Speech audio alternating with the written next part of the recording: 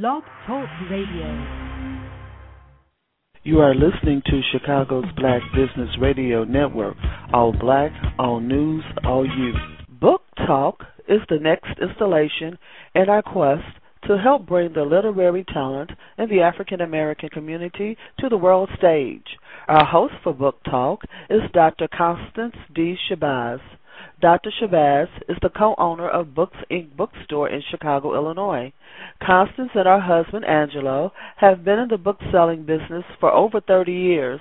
This 2-hour-long program will feature local and national authors in lively discussions about their work, the writing process, and the challenges that they face in the literary industry. Also, stay tuned for more information regarding our virtual book club. This segment is where members of book clubs from around the country weigh in on the latest literary releases. Books Inc. bookstore is one of the few African American owned bookstores in the Chicagoland area, located at 1835 West 103rd Street in Chicago. Visit Books Inc. bookstore online at booksinkonline.com. You may also contact them at 773-330-4115. That's 773-330-4115.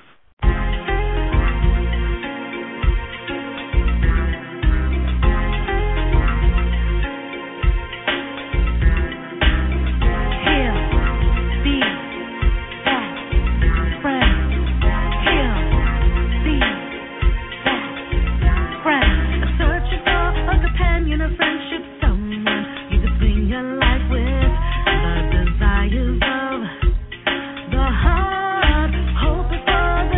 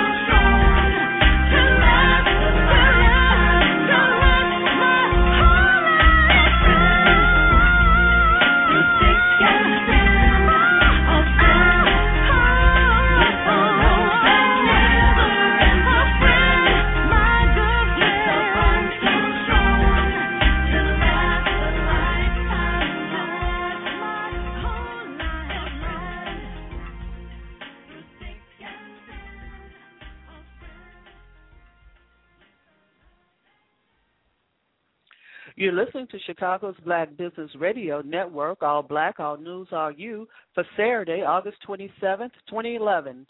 This new internet-based broadcast is designed to service the African American community in Chicago and surrounding areas. Today's segment is Book Talk with Dr. Constance D. Shabazz. This is our premiere show, and we're very excited, and we hope that you join us monthly as we reach out to authors around the country with discussions about their books and the industry. Dr. Shabazz is the co-owner of Books Inc. bookstore in Chicago and has been in the book-selling business for over 30 years. So this is definitely where you want to be if you have a love for books, just like I do. And I'm Sonia Cassandra Perdue, founder of Chicago's Black Business Network, executive producer of Chicago's Black Business Radio Network, and author of Black America, Asking Ourselves the Tough Questions, Book 1, 2010. And I'm Constance, co-host for this show. You are listening to a friend sung by Miss Sylvia Frederick at the opening of the show. She is a Chicago Black Business Network member. This is Book Talk, and the call-in number is 347-326-9477. Our call-in number is 347-326-9477. The chat room is open. Leave your company information and website links in the chat room. That's how we connect. We're very excited about the premiere of this show. We want you to look forward to this segment and some other upcoming and new shows that we're going to add to our network. Our shows are rebroadcast on WJPC FM Chicago. That's WJPCChicago.com. So listen for us on that station. If you have some original music, please send it to us. We'll be happy to share it with our audience. Let's welcome our host to the show. Welcome to the show, Dr. Shabazz. How are you today? Good morning, and I'm in great spirits. And I want to thank Chicago's Black Business Radio Network for letting us get this opportunity to share with your listeners about all the wonderful books that are out here. And so I'm really, really excited about being here this morning. We're excited, too. This is the first in a series of new programming that we're going to have, Dr. Shabazz. Let's start off. Let's tell the listeners, who is Dr. Shabazz? What is Books Inc.? Tell us about that. Well, actually, we are a company that actually started from the love of the reading of books. My husband and I are both avid readers. And some 30 years ago, when he was doing a lot of writing and lecturing, we oftentimes would get requests from people about, well, where did you get that information? So we started selling a lot of books just literally out of the trunk of his car, and we eventually moved that into our home. We had a home-based business for many years. We also found that many independent authors and even authors who were connected with major publishing houses did not get the kind of exposure that we felt that they needed. So we did something informal. We had several friends and associates that we knew had published books, and so we would have some author signings in our homes. I always jokingly tell people that I was doing my Black Betty Crocker impersonation. I would cook up all this food, and people just, really loved and connected with the whole idea of meeting authors and eating food and commiserating. And so we decided to actually take that out of our home. We started something back in 1997 called the Literary Luncheon. And that became a hit. We would bring in authors, many times well-known authors and not so well-known authors. We use the well-known authors pretty much as our draw for the event. And we also use this as an opportunity to feature African-American-owned venues in the Chicago area. So we went into a lot of places where people didn't know, and that way it helped them to hopefully attract new customers. So we had a great time doing that. But over time, we wanted to continue to use our business as more than just a profiteering. I call ourselves social entrepreneurs. In other words, yes, we were in the business of making money, but we were also in the business of trying to support a social cause. And literacy, particularly in the African American community, is a big issue. All too often you'll hear the statistics that there are many young men and women who never read a complete book until they've been locked up in the penal system. So that doesn't say much for our educational system. So we're very excited about any opportunities that we have to be able to promote literacy, promote our authors out here in the community. And on that tip, I'd like to put a plug in for our upcoming event. We have, for the past 5 years, during the month of October, have been partnering with the Carter G. Woodson Library, located at 95th and Halsted. This year is our 5th year, as I said, and we have brought in over a 2-day period, 2 Saturdays in October, and this year it will be October 1st and October 15th, and we normally bring in over 50 authors. Many of them are from the Chicago area. We've had quite a few from outside. We usually get a contingent of authors who come in from Detroit, as well as authors as far away as L.A. So this year we're going to be featuring a number of authors. We did something last year that we're continuing this year. We're also going to have some mini workshops, because many times the individuals who come to this event are individuals who are not only avid readers, but they may be newly published authors or aspiring authors, and so we want to have these workshops to help them at whatever stage that they're in the writing process. So we're going to have memoir writing, short story writing, and the big thing is going to be on self-publishing and how to promote your work. And our main focus this year, along with that, would be how to use the Internet and the other social medium to put your work out there. So we're extremely excited about this. We're excited about this program because this is one other thing that will help to promote what we do, what BookSync is all about. So today, as part of this inaugural program, we have 2 wonderful authors who have joined us, Deanna Burrell and also Lisa Woodson, who goes by the pen name of Nalena Kai. So we're going to take a break right now, and when we come back, we're going to have an interview with our first author. So I'm going to turn it back to you, Sonia. Great. You're listening to Book Talk on Chicago's Black Business Radio Network. Our host is Dr. Constance D. Shabazz, owner of Books Inc. Bookstore right here in Chicago. Our caller number is 347-326-9477, 347-326-9477.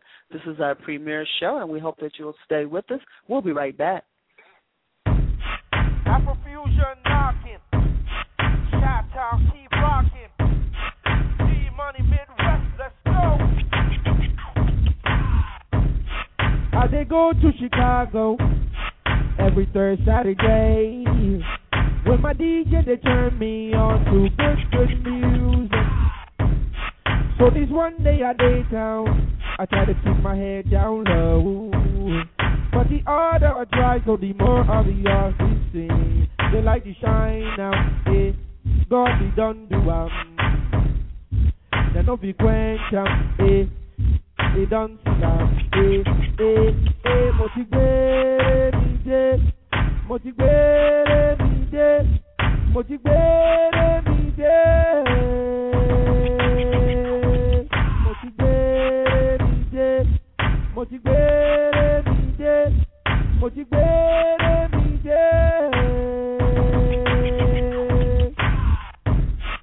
I run from the Midwest, I come go East Coast, where the people then yap but like all us our rainbow. See money, so this one day I go town to try to keep my head down low. But the harder I try, what the more of your system. The light is shine now, eh? The people don't see they no be quench eh? My God, he don't do motivate me, motivate me, motivate me,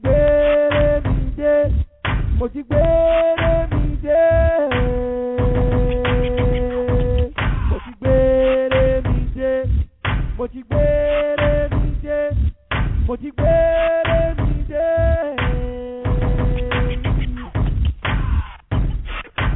throw away salute, so you go buy my craze too. Now so we they do, I'm the man at the beat and the sweet and mellow. Green, white, green, I they rap from well.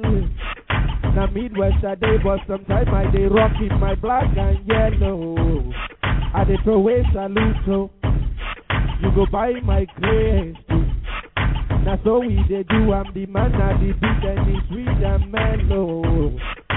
Green, white, green, I they rock some well. Now Midwest I day, but sometimes I they rock in my black and yellow. Black and yellow. Black and yellow. Black and yellow. Black and yellow.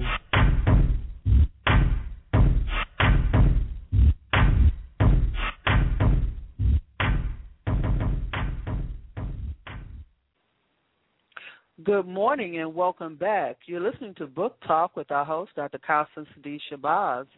And I'm executive producer, Sonia Cassandra Purdue, founder of Chicago's BlackBusinessNetwork.com. And this is Chicago's Black Business Radio Network.com. This is our premier show, and we're very excited to have Dr. Shabazz with us. And we want you to stay tuned. She has some great authors coming up. Call in if you wish. 347-326-9477. Our chat room is open. We want to say good morning to everyone in the chat room. Our caller number is 347-326-9477. Let's welcome Dr. Shabazz back to the show. Dr. Shabazz, welcome back to the show. Okay, thank you. Like I said, I'm so excited. This is our inaugural program, and we are now about to enter into our inaugural interview. And our first guest this morning is going to a new author, Deanna Burrell. She's written a book entitled Single Girl Summer. She's been getting quite a bit of attention. She had reviewed in Indigo, our MAGA paper here in Chicago, with Hermine Hartman as the editor, and also she's been had her book selected for inclusion in JET.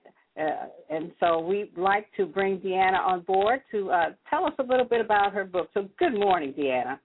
Good morning. First, I just want to say congratulations on the new show. This is fantastic. I'm so excited to be the first author. Thank you so much for joining us. So let's get right to the heart of things. Tell us about this book.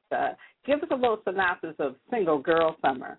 Okay, my one-sentence quick description is that it's a black girl Sex in the City. Also, it's a black girl Sex in the City set in Chicago. So it's a lot of fun, but over and above that, it also has depth.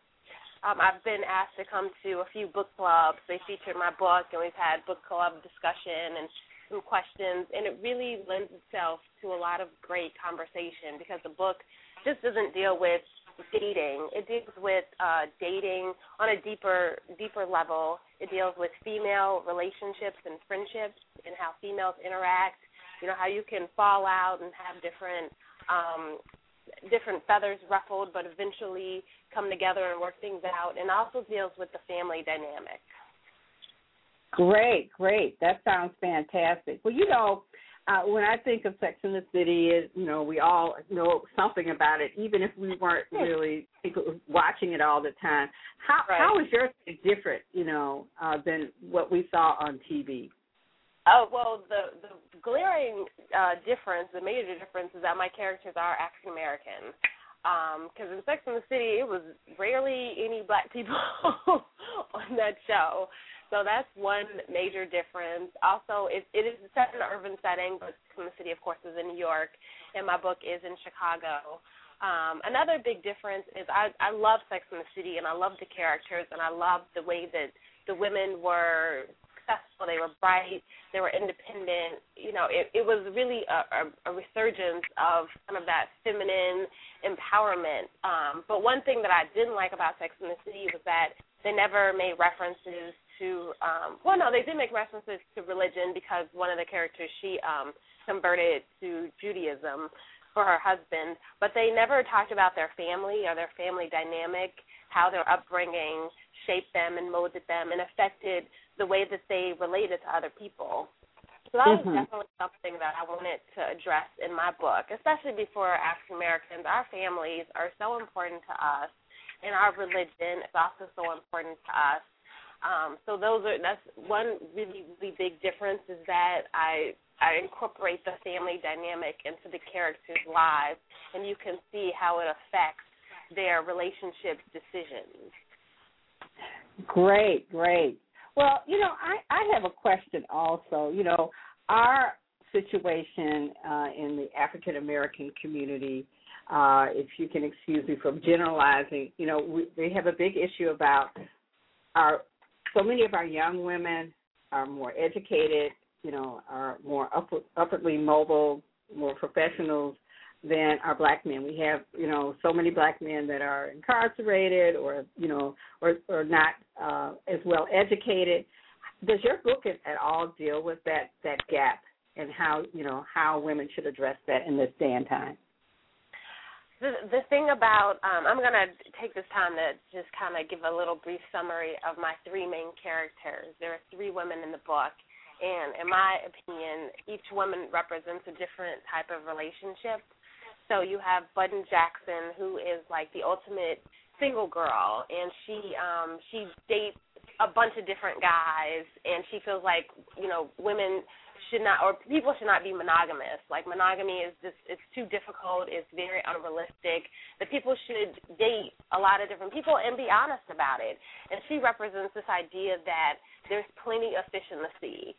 You should never settle, you should never compromise, because there's always someone else out there and someone better. So she comes at dating from this kind of prosperity mindset, if I could be liberal with my description of it. So it does address it in that way. But then I also have another character, Dawn Martin, and she represents women that are in a long-term relationship. She's been with her boyfriend for 6 years, and she is desperate for him to propose to her.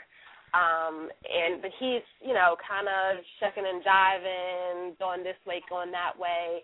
And she represents when you get to that crossroads in your relationship where you are ready to move forward and you don't know if that other person is, and you're trying to make that big decision of, do I wait for this person, do I stay, or do I go? And that's what she represents, and she has a lot of fear about leaving because she thinks that he is just, the best thing ever. And if she leaves him, she will never find anyone else as great as him. So, she represents that, what you were saying about this shortage of men, or this lack of enough men to go around for every woman. And then my last character is Megan Cherry, and she is newly divorced. And so she is healing from that painful separation, that painful loss. And her journey is going from being, married. She was married for a long time, and ingratiating herself back into single life. And so my three characters, they meet. The book starts in the spring, in May, and each one finds themselves single. And then they meet, and so they exchange their different relationship perspectives and ideas. Let's learn from each other. They have this single girl summer where they go on different adventures, and they're healing and they're growing, and then the book ends in the fall. So, yes, it does address just lots of different perspectives and aspects of relationships, including the idea that there aren't enough men to go around. Right. Well, I have a question that was just sent to me. Do you feel that the series Sex and the City was a healthy show for black women or for women in general? Yes and no. There were some, like the Samantha character, she was just really, really over the top and over-sexed. And sometimes I couldn't even watch it. I'd be like, whoa, Samantha, like that is just way too much. But all in all, I felt that it was a great show for women because it was a new show. It was something different, and it showed women that they didn't have to depend on men. They didn't have to have men define them, and it empowered women, and it empowered female relationships. That's a big part of having a healthy lifestyle is to have these healthy female relationships and making time for your friends and how that makes you a better person. So I really like Sex and the City. Of course, everything, is going to have some pros and some cons. And when you have a TV show or when you have a book, you have to make things over the top to keep people's interest and make them come back. Some people, when they read the back of my book, the first line of the back cover copy says, Button Jackson knows two things for sure. All men cheat and all women are rivals. And so when men read that, they're like, I'm not reading this book. This is another male-bashing book. And I'm like, no, it's not. I actually have positive black male characters in my book. But I'm like, it's marketing. Like, I wanted to come in with something that would grab people and make them read the book. And so that is the philosophy of Button Jackson, but that's not the whole crux of the book. Right. Do you have another book project on the horizon? Actually, Single Girl Summer is my second book. My first book is called Voted Most Creative, and it's a collection of poems and essays to help you be more inspired and creative. So just different. It's called Voted Most Creative: Perspectives on Life, Love, and the Pursuit of Happiness. So it's in 3 different sections. So Single Girl Summer is my second book, but my first novel. My next book, I have like 10 books in my head that I want to write, but my my full-time job is in advertising, and so I want my next project to be a book about advertising. I have a couple of different angles, and I haven't figured out which one I'm going to work on, but I'm so busy marketing Single Girl Summer when you talked about all the things that you have to do. We're going to talk about that later, about the social networking and just getting the word out there. Marketing the book is a full-time job, so I have a full-time job. I tell them I have 2 full-time jobs because I have my day full-time job, and then the marketing of Single Girl Summer is a second job. So right now I don't have time to write another book, but I definitely, want to.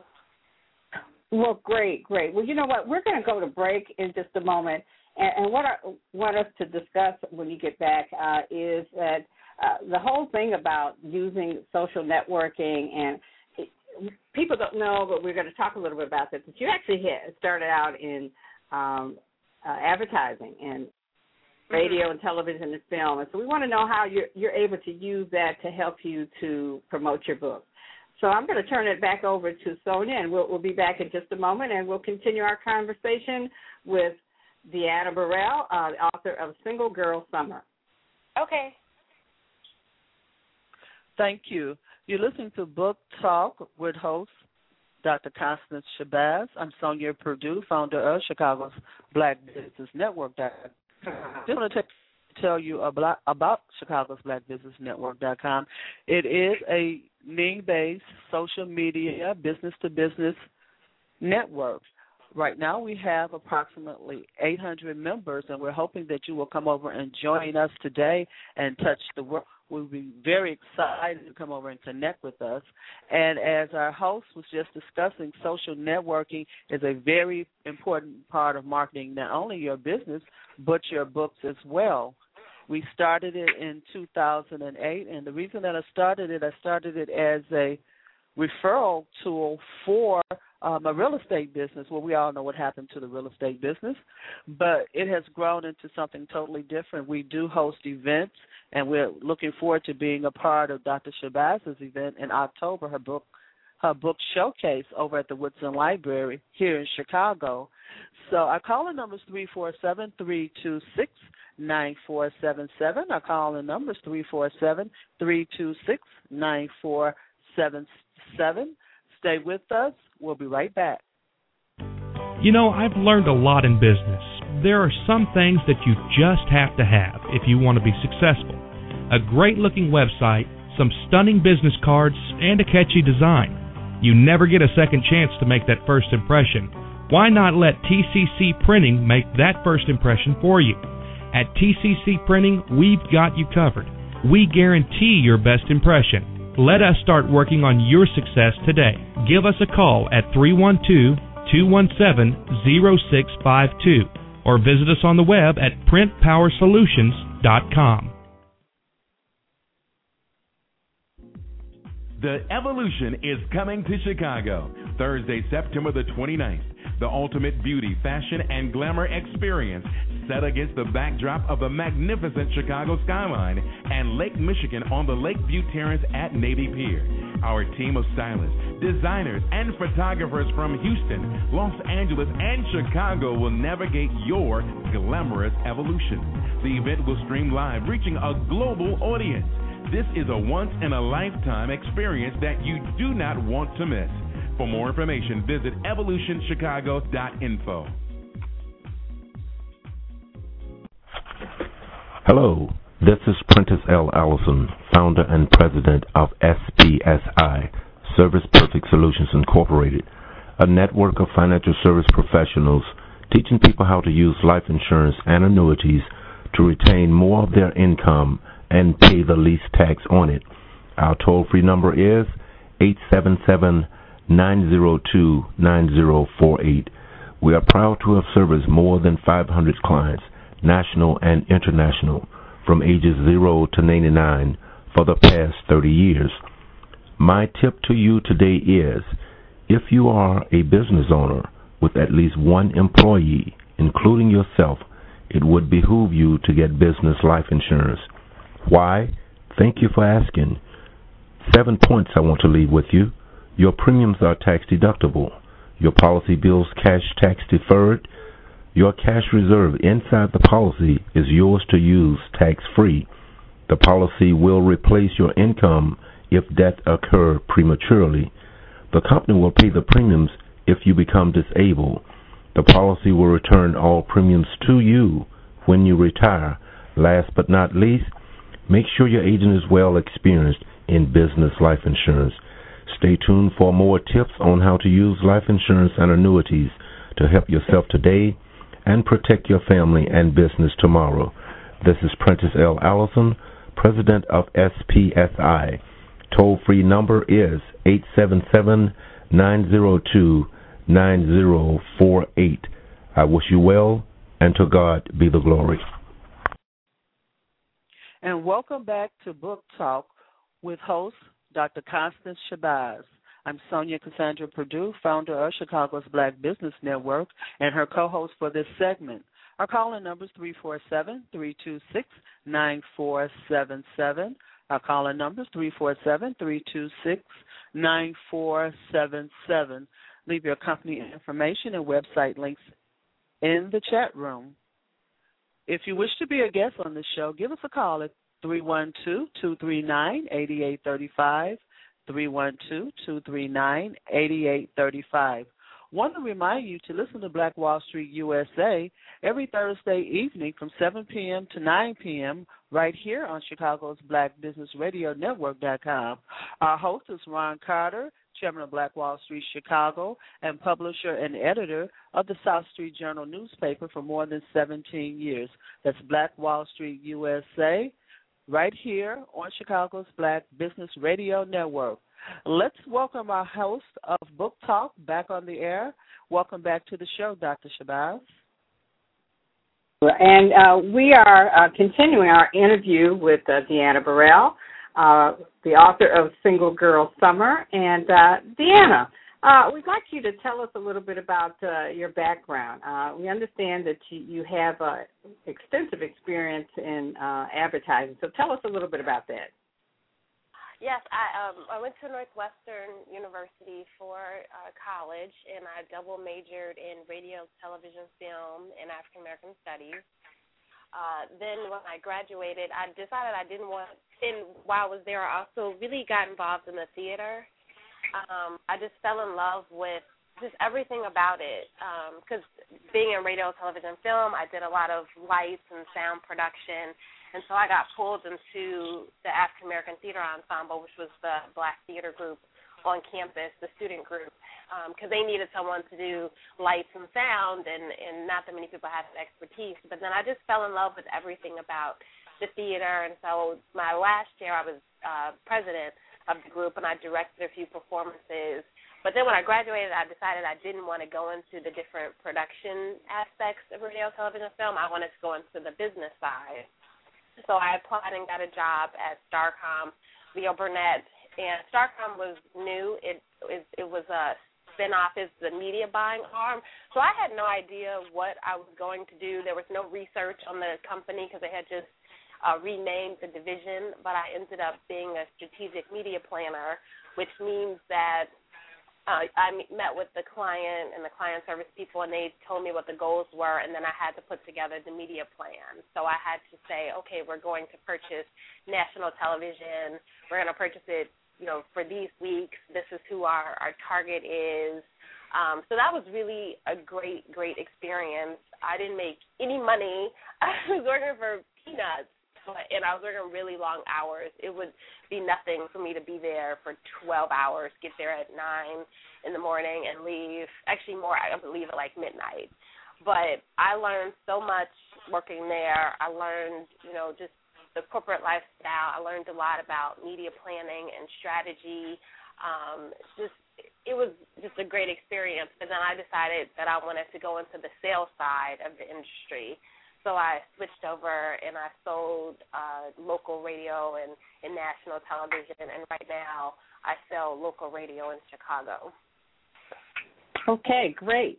Well, how have you been to translate all of those skills and experiences into helping you promote your book?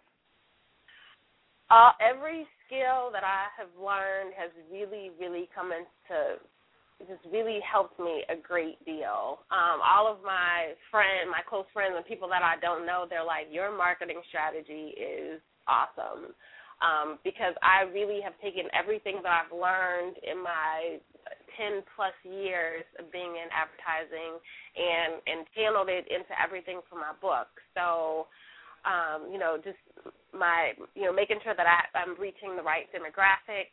My demographic is my book is they call it chick lit, women's fiction. My target audience is women 25 to 44. I do have African American women are a big part of my demographic, but my book does resonate with all women. So making sure, my book is on target and my book appeals to that target.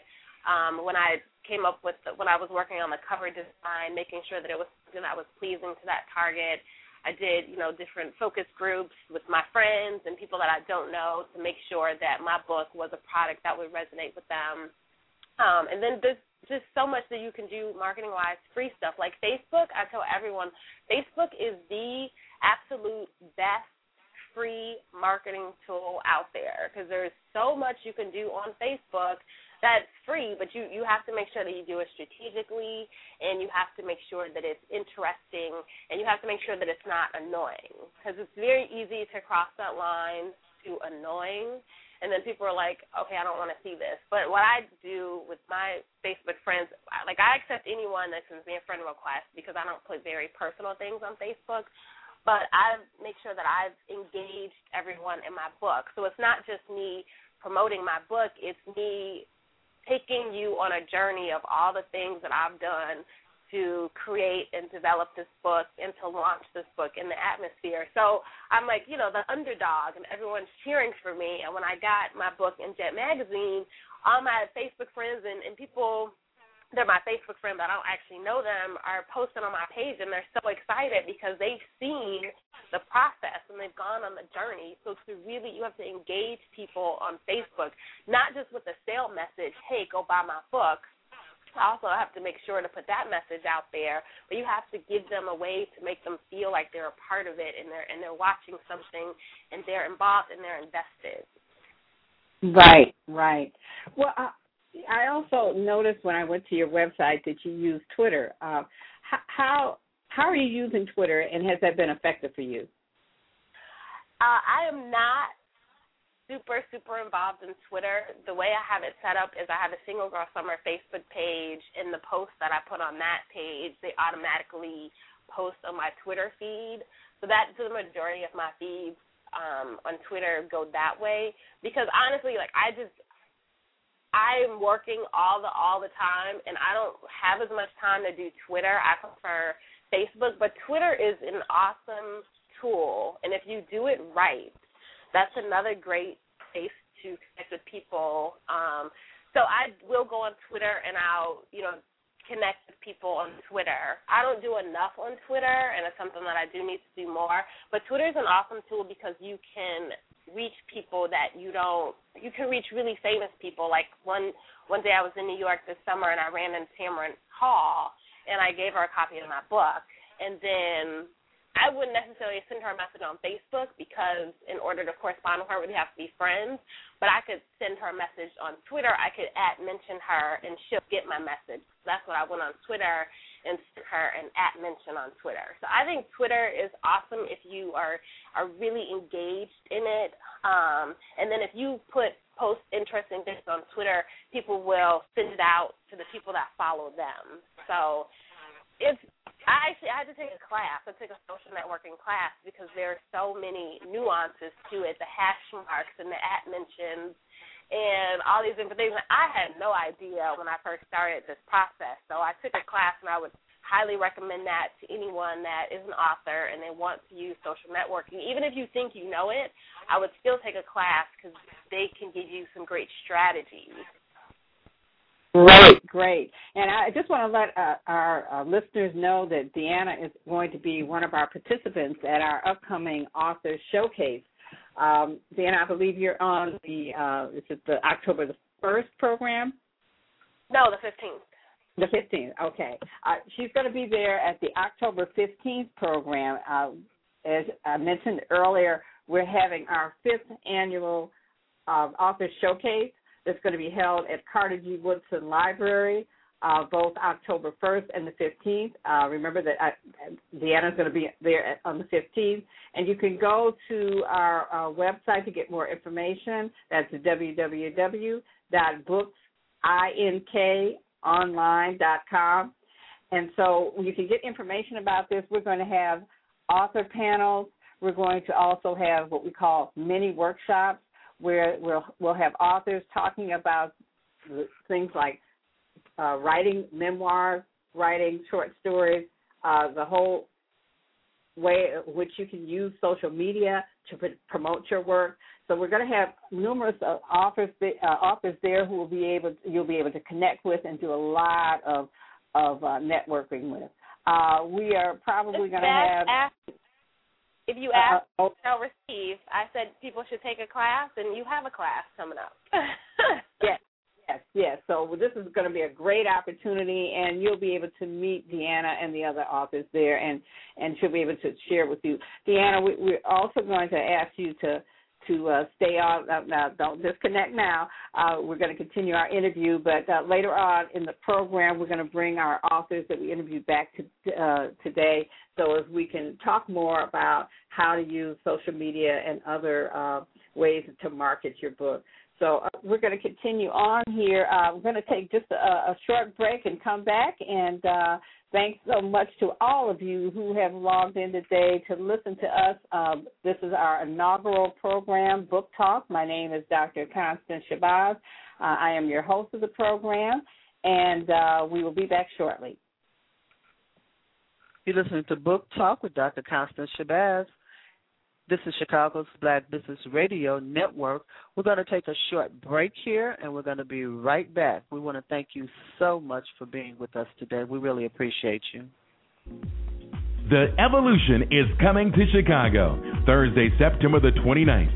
The ultimate beauty, fashion, and glamour experience set against the backdrop of the magnificent Chicago skyline and Lake Michigan on the Lakeview Terrace at Navy Pier.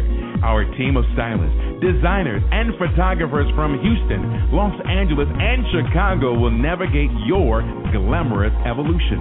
The event will stream live, reaching a global audience.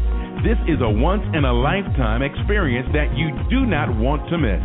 For more information, visit evolutionchicago.info.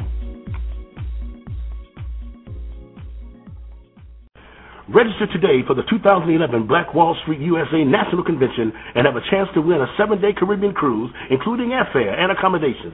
Trip arranged by atravelmoment.com. Representatives from 27 Black Wall Street districts from around the nation will convene on Gary, Indiana from October 21st to the 23rd at the Genesis Convention Center. This year's theme is Make Me a World. To have a chance to win this 7-day Caribbean cruise, you must register online at blackwallstreetdistrict.com. That's blackwallstreetdistrict.com.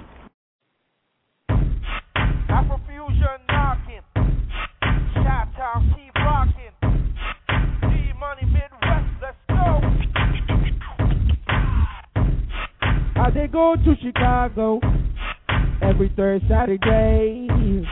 When my DJ, they turn me on to good music. So this one day I day town, I try to keep my head down low. But the harder I try, so the more obvious it seems. They like to shine now, eh? God, we don't do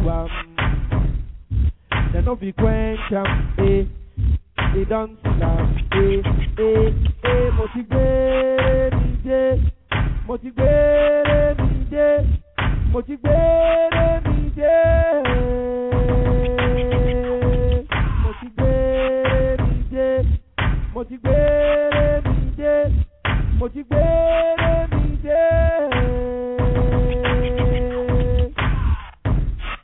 I run from the Midwest, I come go East Coast, where the people then yak but like call us our rainbow. See money, so this one day I go town to try to keep my head down low. But the harder I try, what the more obvious system. They like to shine now, the people don't see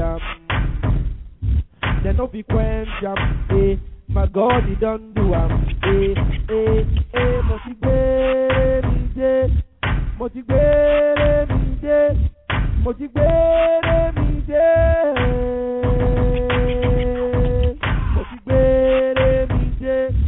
motivate me, motivate me,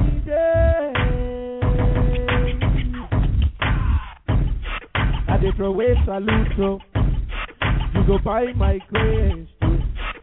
Now so we dey do, I'm the man, I the beat and the sweet and mellow. Green, white, green, I dey rep from well. Now Midwest I dey, but sometimes I dey rock in my black and yellow. I dey throw away salute, so you go buy my grace too. Now so we dey do, I'm the man, I the beat and the sweet and mellow. Green, white, green, I dey rock some well. Now Midwest I dey, but sometimes I dey rock in my black and yellow. Black and yellow, black and yellow, black and yellow, black and yellow.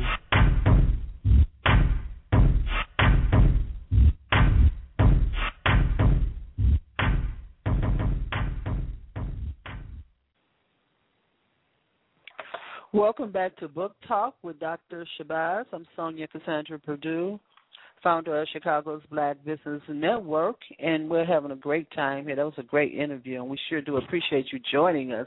Let's welcome Dr. Shabazz back to the air. Dr. Shabazz? All right. Thank you so much.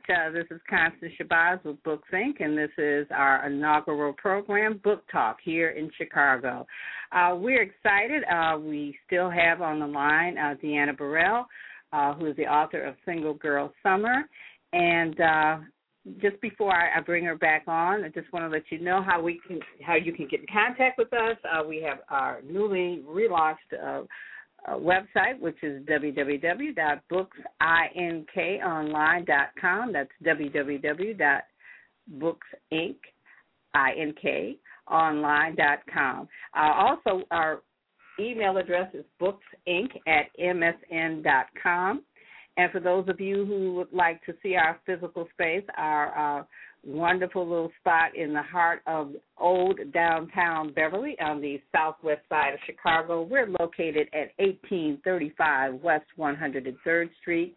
That's 1835 West 103rd Street, and you can reach us by phone at area code 773-330-4115. Again, we'd like to welcome back Deanna Burrell. And hi, Deanna. We're going to be winding down our interview here, and I have a question for you. Okay. Your books, are you doing anything in terms of trying to put it in other mediums? Like, are you trying to pitch it as maybe a new TV show or even film? Gosh, I would love that, and that's one response that I constantly get from people that have read the book. Like, as I was reading it, I could just see this as a movie. It would be so great. They were like, everyone says they just remember what an event it was when the first Sex and the City came out and all the girlfriends got together and went. Me and my girlfriends, we took a limo to the theater. We all dressed up. They were like, this book is perfect. It needs to be a movie. But you got to, walk before you leap. So the book is out there, and I'm doing everything that I can to promote it. It's on Amazon and paperback and Kindle. It's also distributed through Ingram Baker Taylor. So if you go into a bookstore and ask them to order it, they can order it in for you. So, please check it out. My website is singlegirlsummer.com. It's down right now, so it just has a landing page, but you can click through on there and go to Amazon and purchase the book. Please put it on your Facebook page and help me get the word out. And then hopefully next year it could be a movie. The woman that wrote The Help, she's one of my heroes because she wrote her book, and now it's a fantastic movie. So that is my long-term goal, definitely. Great. So can you also share with our listening audience any upcoming events that you have? Oh, yes. I try to have an event at least once a week, or at least every 2 weeks, sometimes once a week. Just yesterday in Chicago, we have a thing called Chicago Summer Dance.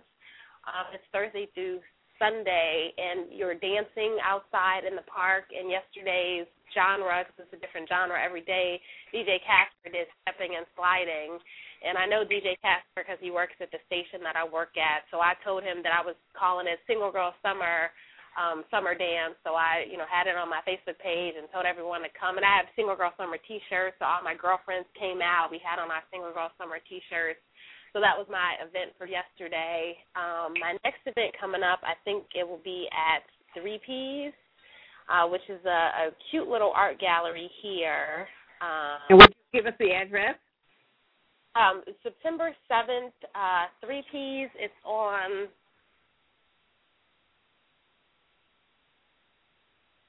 the South Loop. So I'm still working on that. Everything's not finalized, but that probably is going to be my next event. And then I've got a couple other things in the works. So please follow Single Girl Summer on Facebook so you can get the updates. My website will be back up soon, and I constantly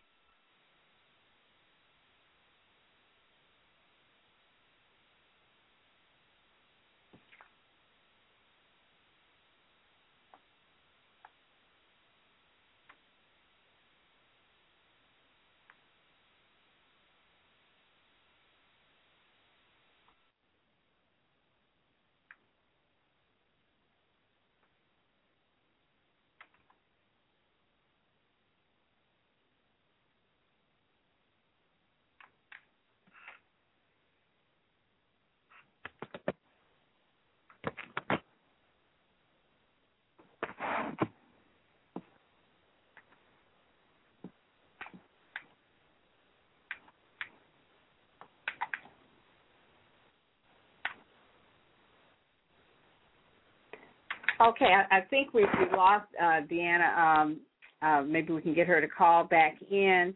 This is Constance Shabazz with Book Talk on Chicago's Black Business Radio Network.com. So we're going to just take just a little bit of a break here just to talk a little bit again about our upcoming event, our author showcase, which is going to be held on October the 1st and October the 15th. These are both Saturdays.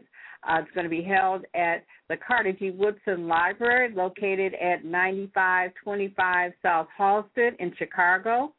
And we're going to be featuring over 50 authors divided between the 2 days. We're going to have a series of author discussions as well as many workshops on various topics, including helping you to write your memoir, helping to write a short story, how to self-publish, how to market your book, particularly using the social media. This is Constance Shabazz with the inaugural show of Book Talk in Chicago, Illinois. Our next guest who is on the line, I've known her for about 10 years now. When we first opened our bookstore at 1835 West 103rd Street, She was one of the first authors that we became familiar with. At the time, she was a self-published author, and she made quite a splash to the point where she was able to land a deal with a major publishing house, and she was able to actually climb up the charts and become a bestseller. She also has a very gifted son who is a writer, an award-winning writer, and the two together have made quite an impression in the literary world. So we'd like to say welcome to our next author. She goes by the pen name of Nalena Kai. Her name is Lisa Woodson. Good morning, Lisa. Good morning. And we really, really appreciate you taking the time out of your busy schedule to join us this morning. And so let's hear from you. Tell us a little bit about your story. How did you become a writer in the first place, and how did you go from being a self-published author to landing what so many people just love to hear about, landing that big deal? Well, actually, I did not grow up saying that I wanted to be an author, so I kind of fell into it. Nothing happens by accident, and I was online in the spades room with someone, and we were playing, of course, spades, and eventually we moved out to a private chat room, and this young man sent me some poetry first, and then it was erotic poetry, and then later it was an erotic short story about 2 paragraphs of all the wonderful things he wanted to do to me. And I sent him back about 10 pages of techniques he needed to brush up on and things he was missing. So from there, it just kind of started this writing bug with me, and I kept writing. And the stories that I penned to him over the Internet became chapters 16 through 22 of my first book.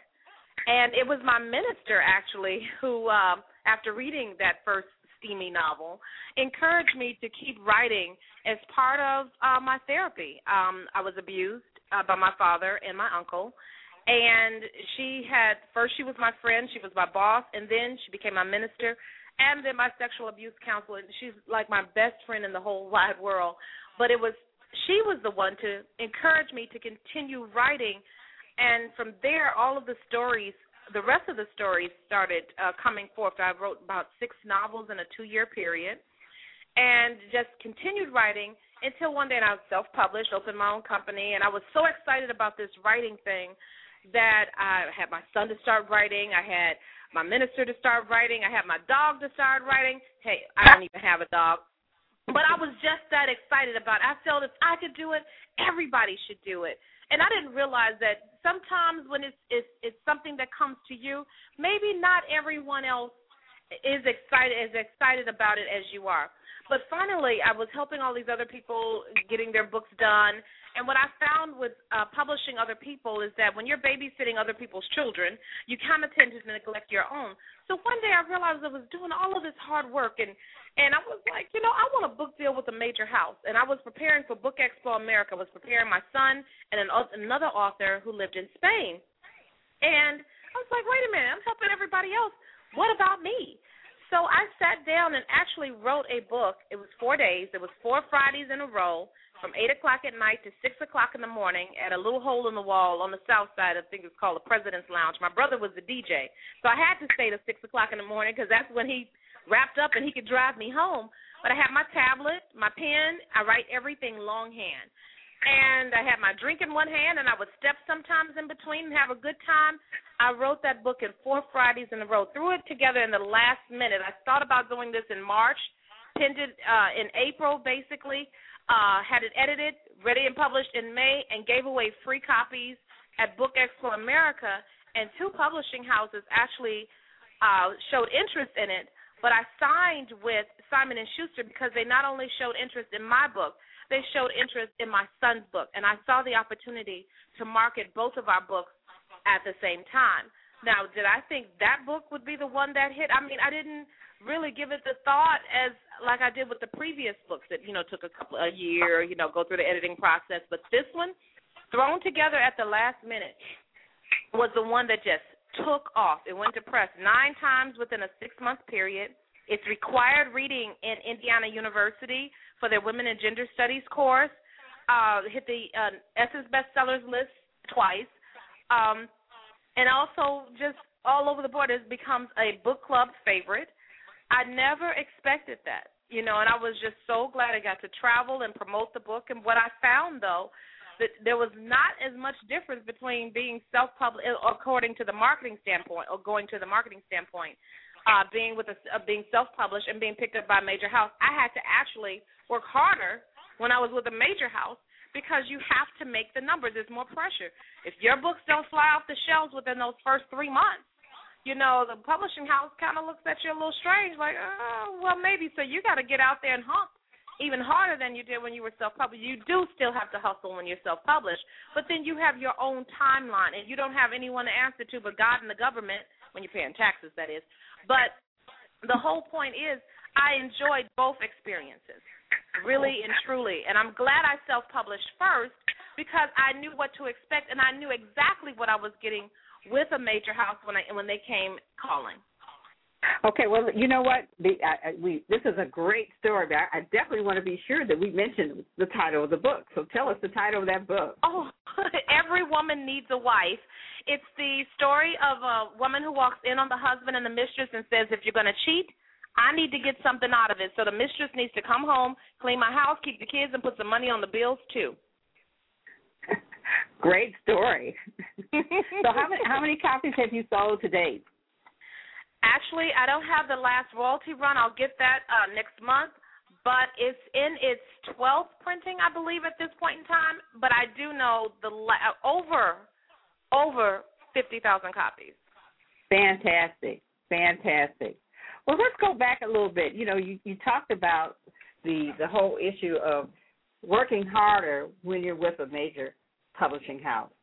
Help our listeners to understand or debunk the myth about the value of having a book deal with a publishing house versus doing the self-publishing route. Oh, don't get me wrong now. If I had the choice, I would rather spend my money. There's a difference of exposure, and the difference is of where you're putting your money.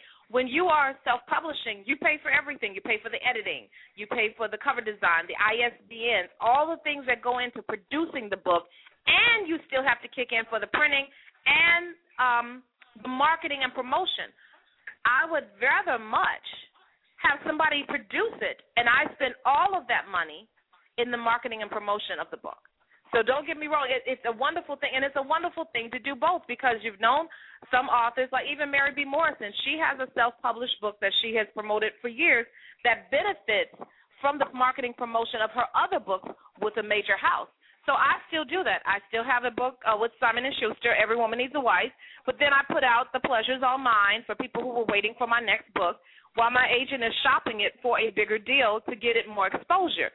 The difference being, with a major house, your book is everywhere at once. It's in the bookstores. It's on Kindle. It gets a big push from a production and distribution standpoint. But if nobody knows who you are, it doesn't make as much of a difference, because what happens is all of those books that don't get picked up by readers, that comes back in the form of returns, and returns can come back to bite you in the butt. So in that, it's how you say, half a dozen in one hand, 6 in one hand, half a dozen in the other. I say do both. Do the independently publish it. Yeah, exactly. I'm sorry. Go ahead. You're taking advantage of the best of both worlds. Okay. Amen. And to bring the point, yes, because you're using the larger market, you're using the major publishing house to get to the larger market. Because now, and correct me if I'm incorrect, you can list all of the books that you publish. They don't necessarily have to be the books that are published by that house. Is that true? Exactly. And what if you can do that, it's like putting a message in a bottle, okay? It allows you that latitude to be able to get the word out there about your other books, regardless as to whether or not they've been published by that publishing house or by you, and you're using it as advertising and marketing leverage. So that's a fantastic idea. Well, actually, what I do is not necessarily always promote the books, but have people push to go to your website, your electronic place in the world. If you have them, I have a website, www.everywomanneedsawife.com. I have my name website, www.nalenakai.com. And here's the thing. I drive people to the website because my appearances, all my information, there's information up there for aspiring writers, especially since a lot of them come to book signings and they want to take out a 1-hour conversation on how you get your book done, and that's not the place to have those conversations. So I have all of the information on the website from editors, cover designers, my publishing journey, the journey with my son. It's all on the website. If you keep people going to the website, you keep them connected, they join your mailing list, and that sort of thing. So everywhere I go, even if I don't list my books, I list the website because, especially with the name website, your name will remain the same. Your books will change, but your name will remain the same. So with every book that comes out, I buy the title. So Every Woman Needs a Wife, Open Door Marriage, I have all of those that direct to one site so that people can pick it up in one place and get that information. Find me on Facebook, whatever, but it's my website that I promote even more so than my books. Great. Well, since you mentioned your name, okay, how did you come up with the pen name Nalena Kai? Well, see, what had happened was when I started writing erotica, and I wanted to protect my son. Because, people are kind of funny. They wouldn't want their daughters dating. I don't want my daughter dating her son. She write all them freaky books. So what I did is I chose a name that's a blend of East Indian and Senegalese. Nalena Kai means the determined one is present. And I put it on there thinking it would protect my son, not knowing he would take the book to school. He took the book to school, and he told everybody, "That's my mama." He was so proud. And so he kind of defeated the purpose, but by that time the name was out there, as well as it helps to separate Lisa Woodson and Nalena Kai as two different entities in that sense. Not everybody knows that Lisa Woodson is Nalena Kai, and I've had people call Lisa Woodson trying to find Nalena Kai or whatever. It's just been really interesting. But I did that also in the beginning. You got a different kind of respect if it seemed like somebody else was publishing you in the beginning. So when I did the marketing and promotion for Nalena Kai, I would call the radio or the media, and it would be Lisa Woodson, the publicist for Nalena Kai.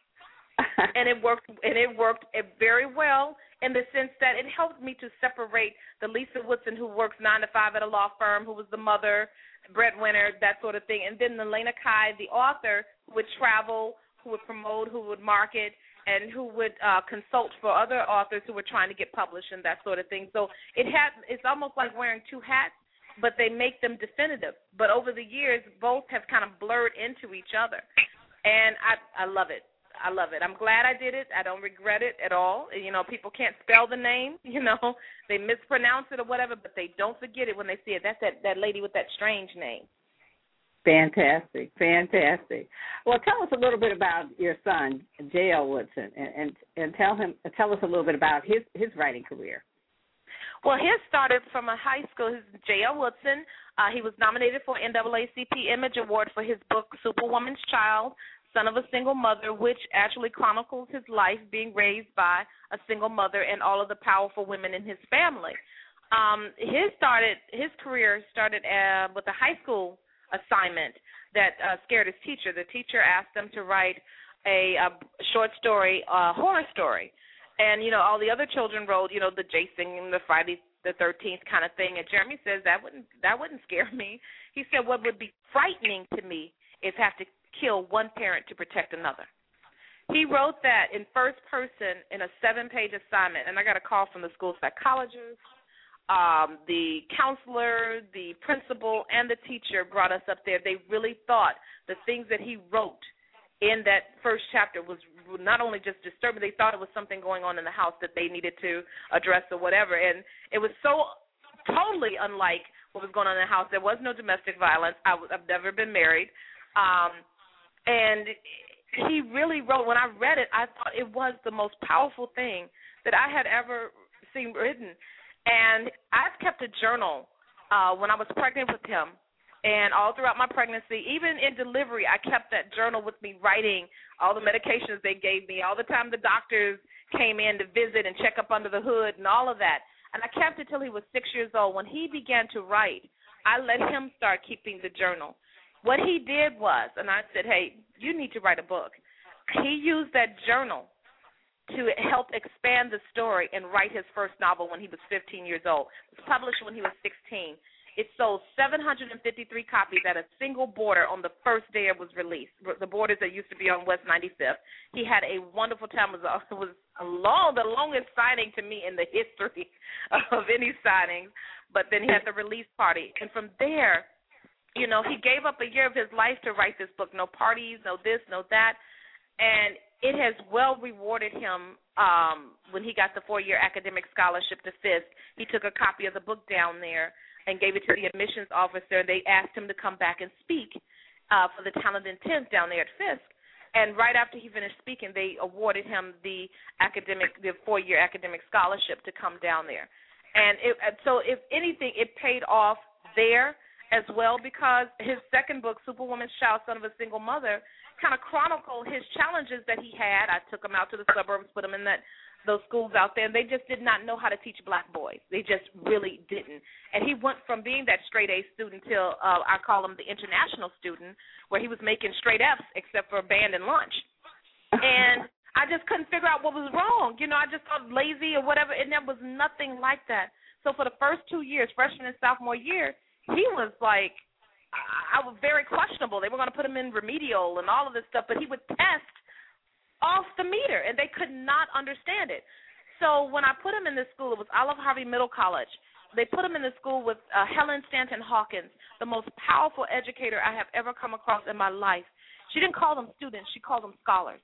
It had a total change in his dynamic and his approach to school. He went back to being that straight A student. If he needed help, he reached out for it.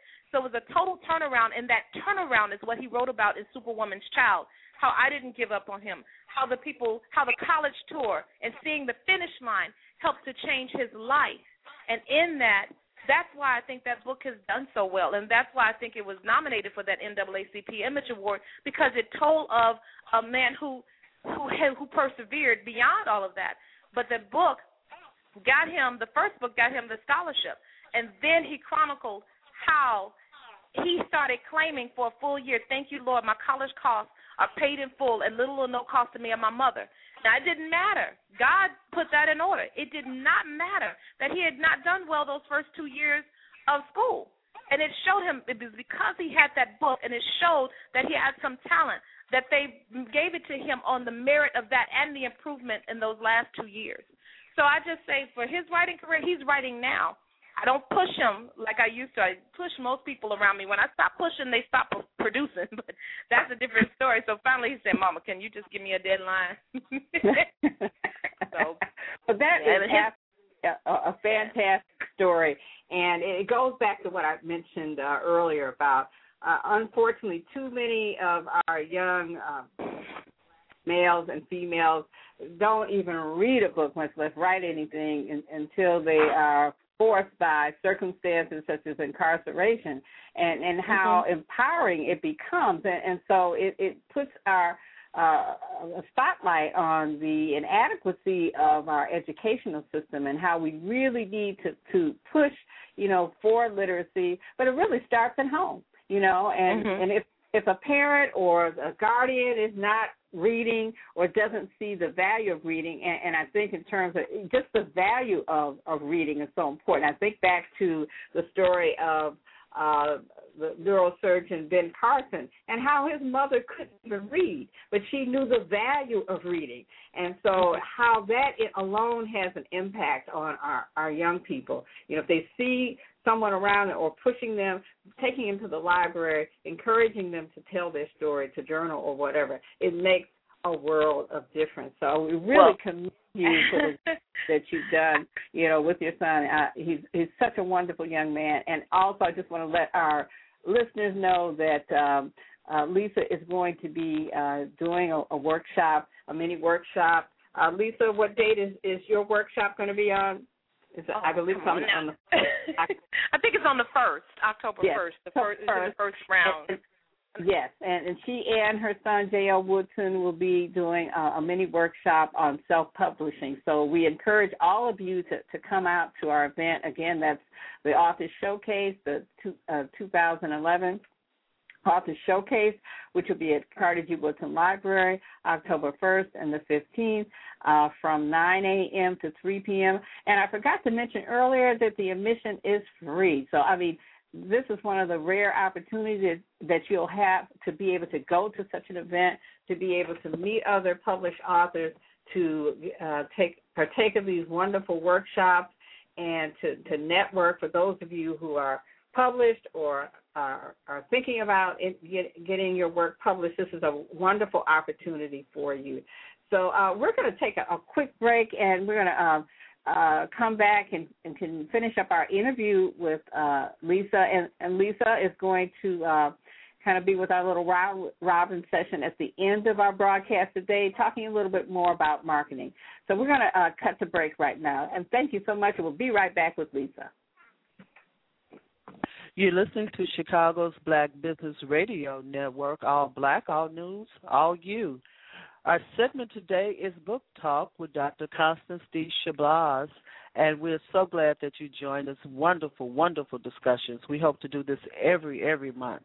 This is a new inner-based broadcast. It's designed to service the African-American community in Chicago and surrounding areas. I'm Sonia Cassandra Perdue. I'm the founder of Chicago's Black Business Network, and we want everybody who's on the line today and our authors as well to come over and join us at Chicago's, that's Chicago with an S, Chicago's BlackBusinessNetwork.com. Join us today and touch the world. I'm also the author of Black America, Asking Ourselves the Tough Questions, Book 1, 2010, and Constance co-host for this show. I'm just very excited. I love it. I'm a reader. I'm a writer.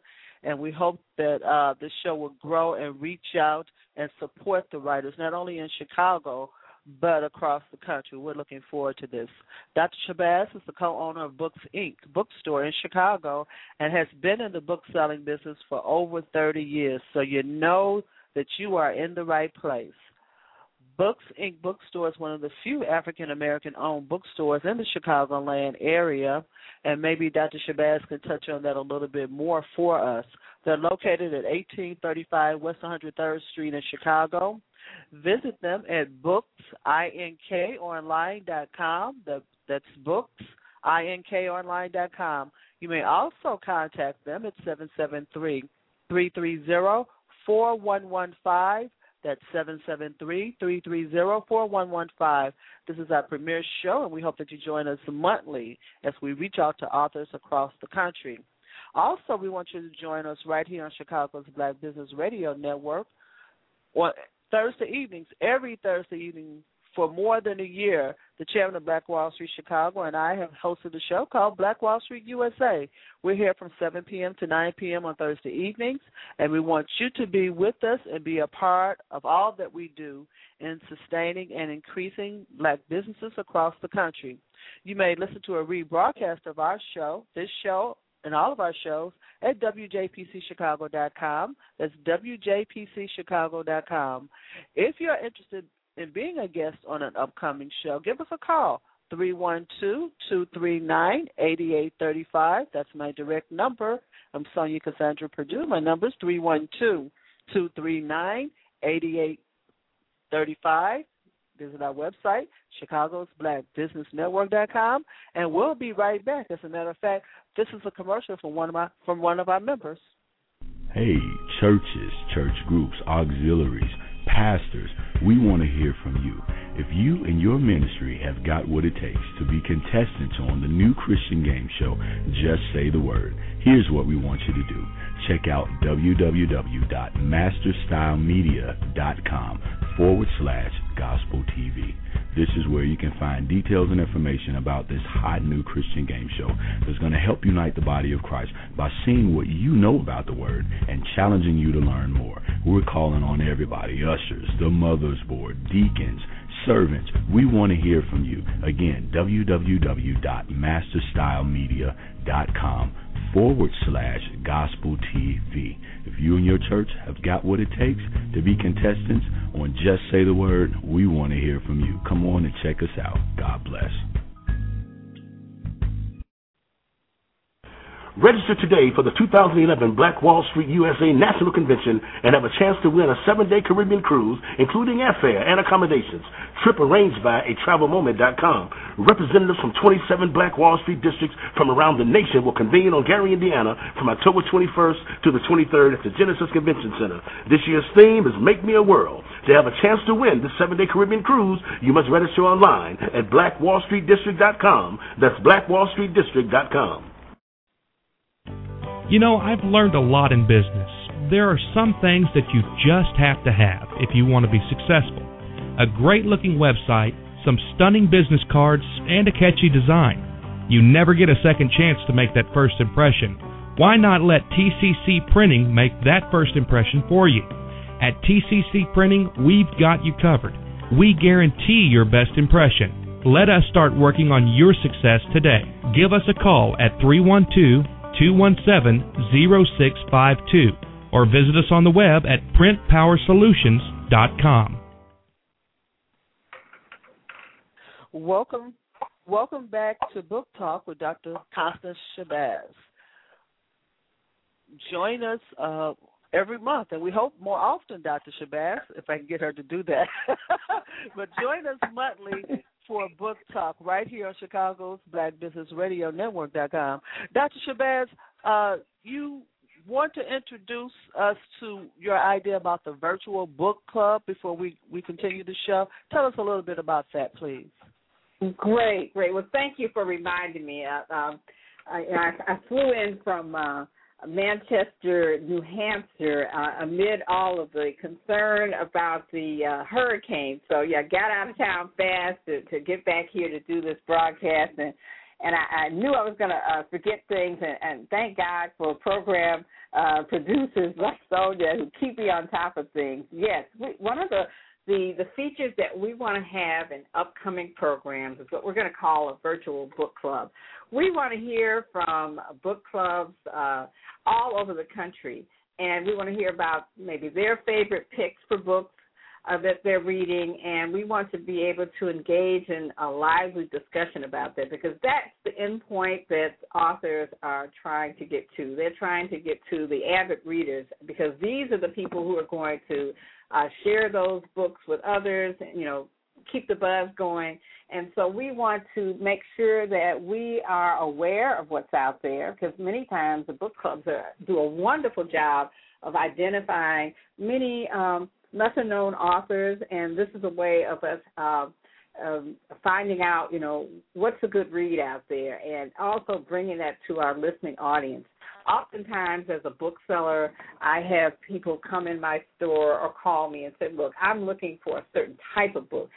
It may be a book that hasn't even been written, okay, but they're looking for us to help them to find the appropriate book, maybe for a young African-American male or a young African-American female, or issues with domestic violence, or issues around key problems that concern our community.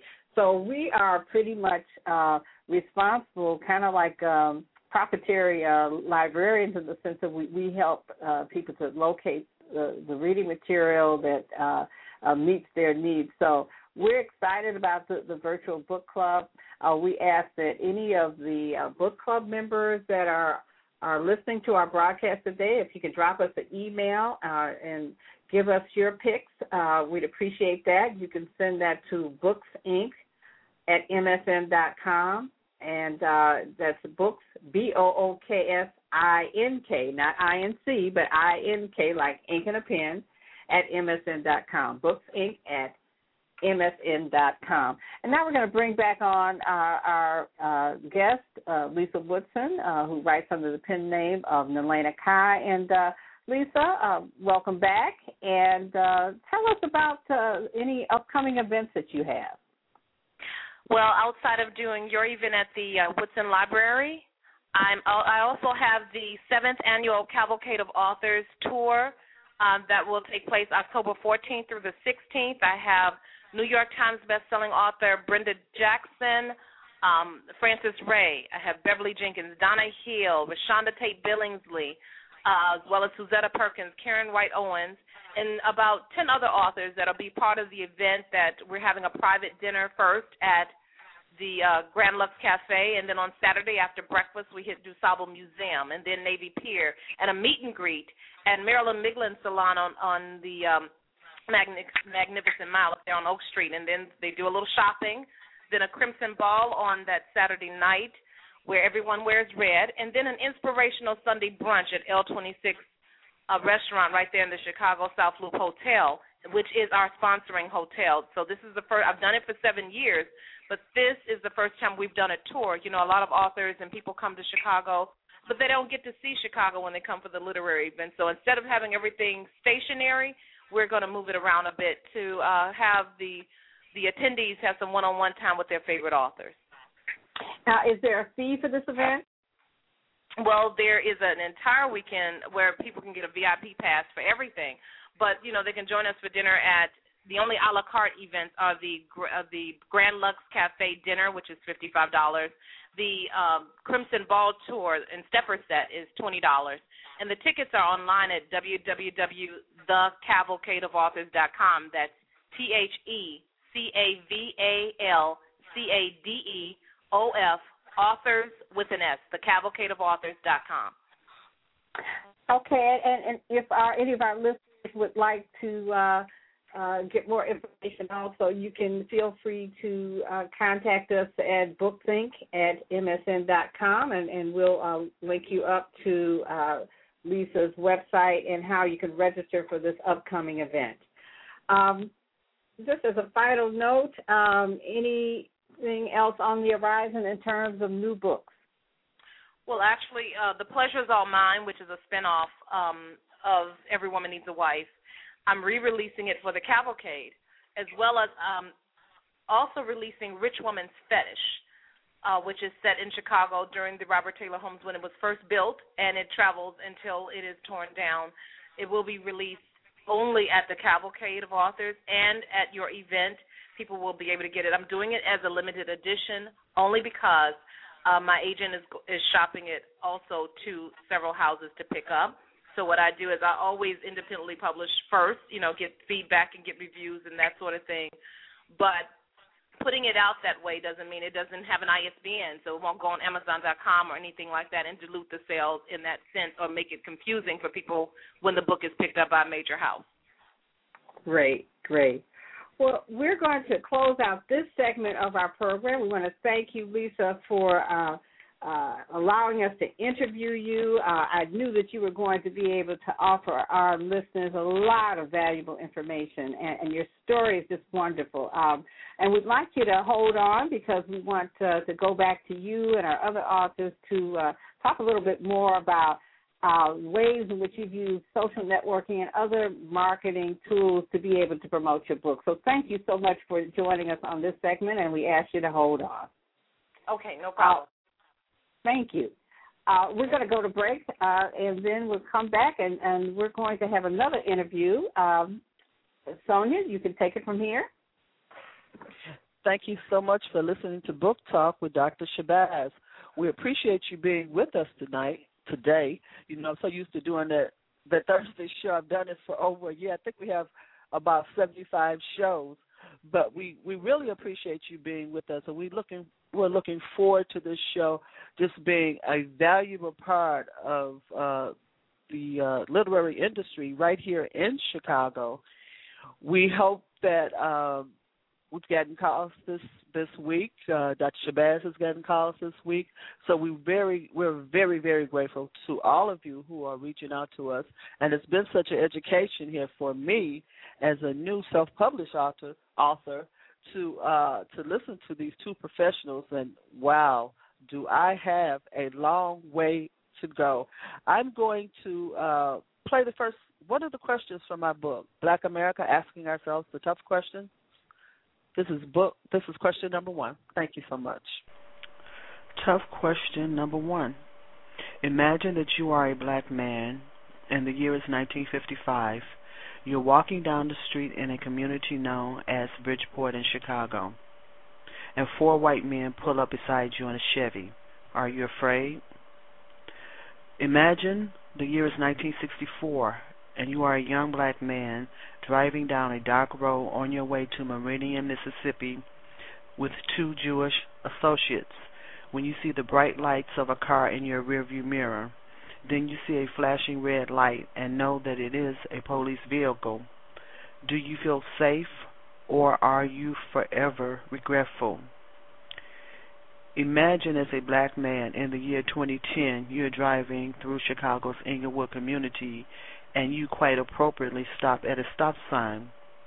Before you can pull off, 4 black men pull up next to your car. Are you scared? Where do you as a black American feel safe? Where do you feel threatened? Why are we still afraid? Haven't we been afraid long enough?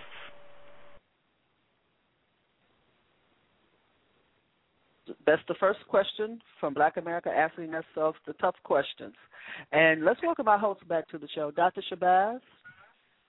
Yes, and thank you so much. And that's a wonderful segue into our next segment of this program. This is Book Talk. This is our inaugural program on Chicago's Black Business Radio Network.com. Our executive producer is Sonia Perdue, and that was what you just heard, a excerpt from her book entitled Black America, Asking Ourselves the Tough Questions. And this, I understand, is a project that will span over the period of 2010 to 2014.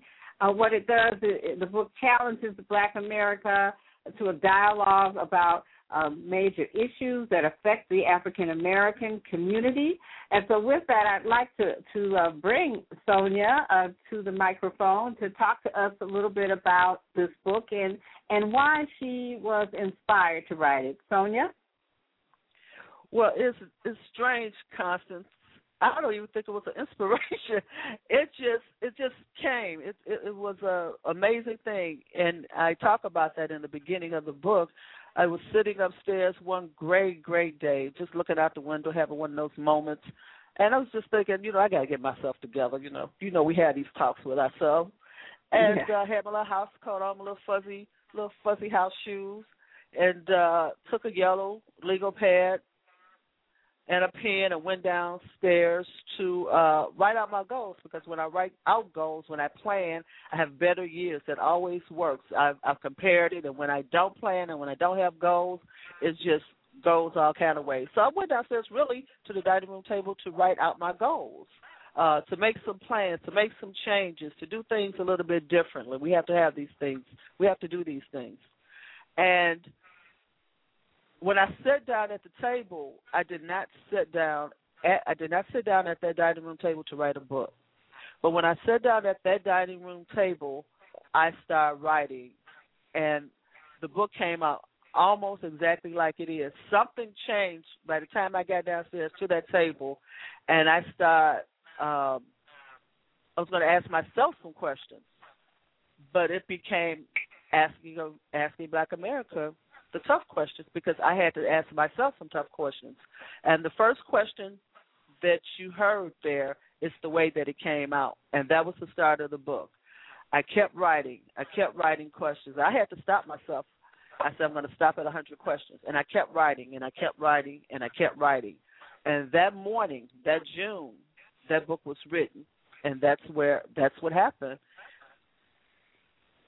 That is fantastic. And, as you heard from Lisa Woodson, that same kind of inspiration, and it's really something that we have to learn, I think, for many of us as writers. We have to really kind of tap into that inner self, that connection with the higher being, whatever you may call that higher being, and let that flow through you. I mean, that's how we get so many of the wonderful things in this world have come through inspiration from that higher being, be it the arts, be it the literary art, visual art, just ideas, the wonderful ideas. It all comes from that seed of inspiration. So that's fantastic to hear that.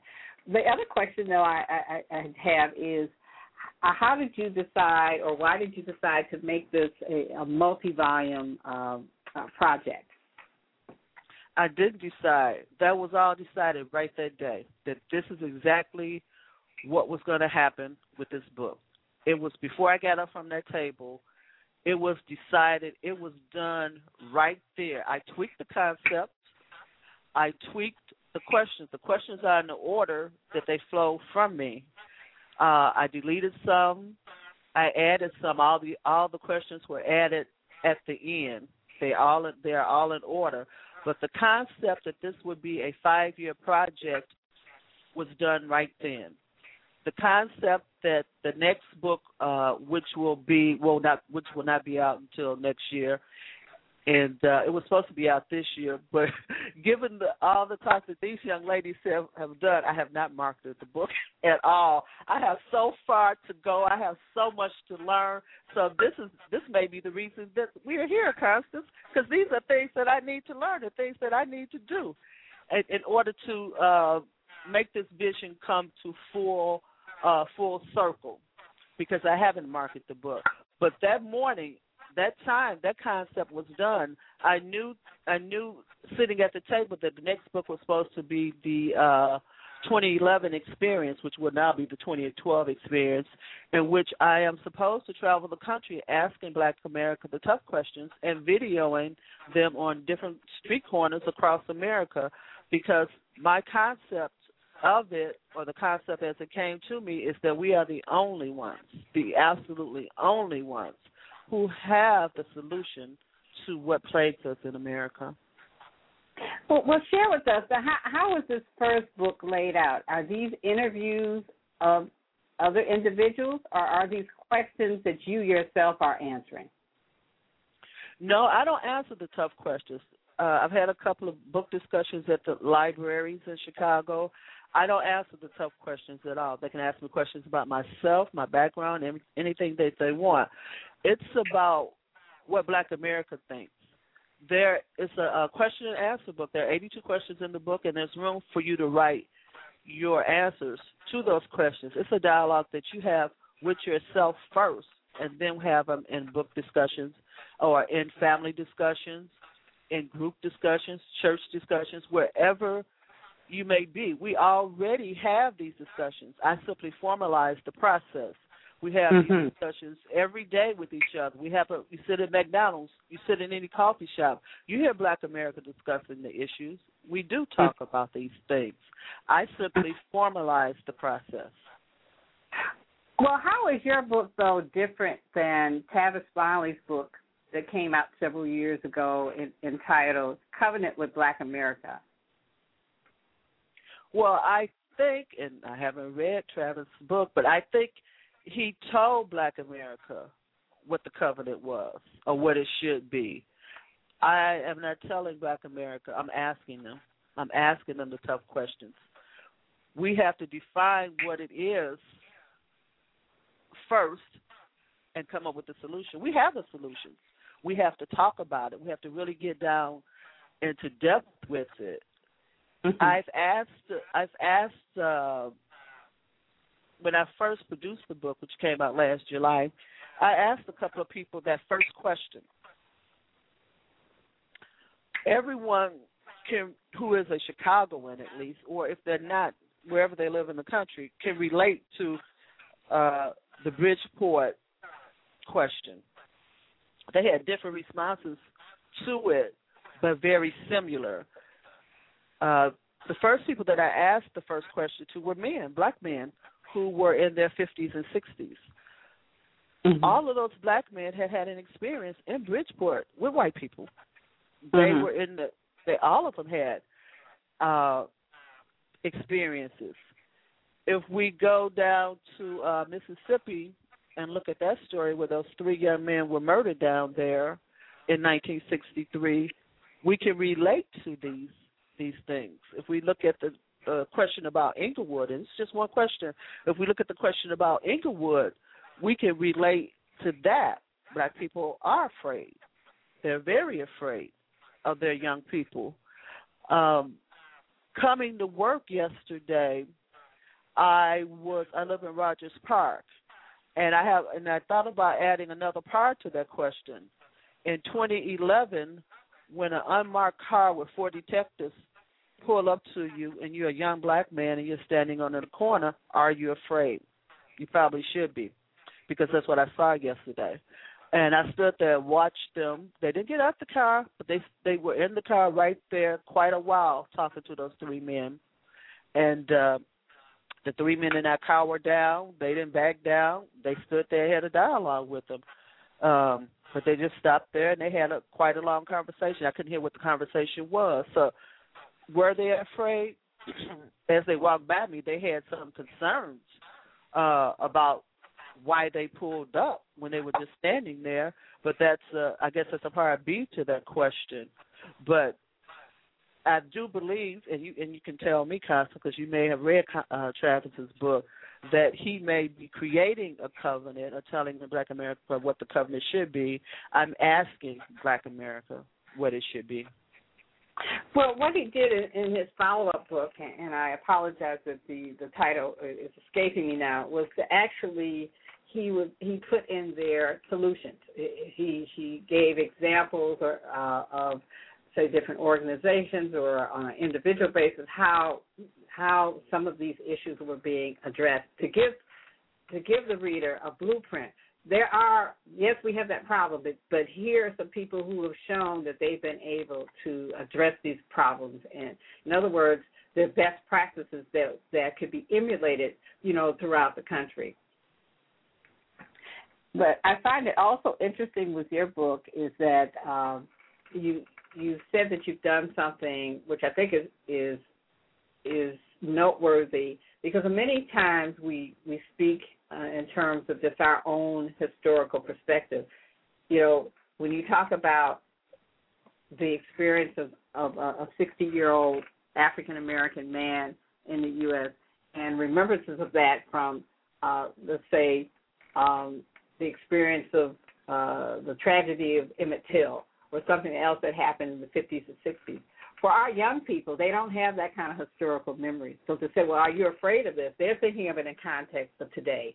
And so talking about those things that we know should make the average young African-American male or female, afraid, being in certain neighborhoods, being around, in the wrong neighborhood at the wrong time kind of thing. If those are things that we need to be,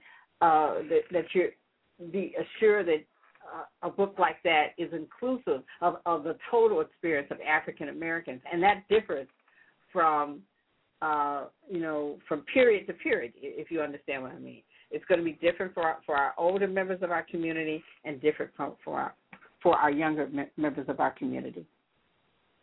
Well, absolutely. In the book discussions that I had, there really were no younger people. I guess it was more of interest to people who were in their 40s, 50s, and 60s. But I think the questions, because there are 82, some will apply to younger people. I've had a couple of universities contact me who are interested in doing book discussions. So they obviously feel that it would apply to that particular age group. So there's, as they say, there's something in here that relates to almost everyone, because as I listen to, as I ask the questions, the tough questions, everybody has a story about it. Everybody, has a feeling about it, about how they feel. When I did the book discussions, I only used 3 questions, and we couldn't even get to 3. Couldn't get to 3 questions. Right. We couldn't get to 3 questions. Absolutely. Well, look, this has been wonderful. When we were planning this program, I said to Sonia, Sonia, we have to interview you. You have a book. And that's part of what we're trying to do here is to expose people to works of writing that are out here that we're not even aware of. And that's why our next segment is going to be talking about, how to better market your book. And so we're going to take a break right now, and then when we come back, we want to bring all of our authors, including our executive producer, Sonia Perdue, to talk a little bit about that as we close out the first program. This is Book Talk with Dr. Constance Shabazz of Books, Inc., and we'll be back shortly. Thank you.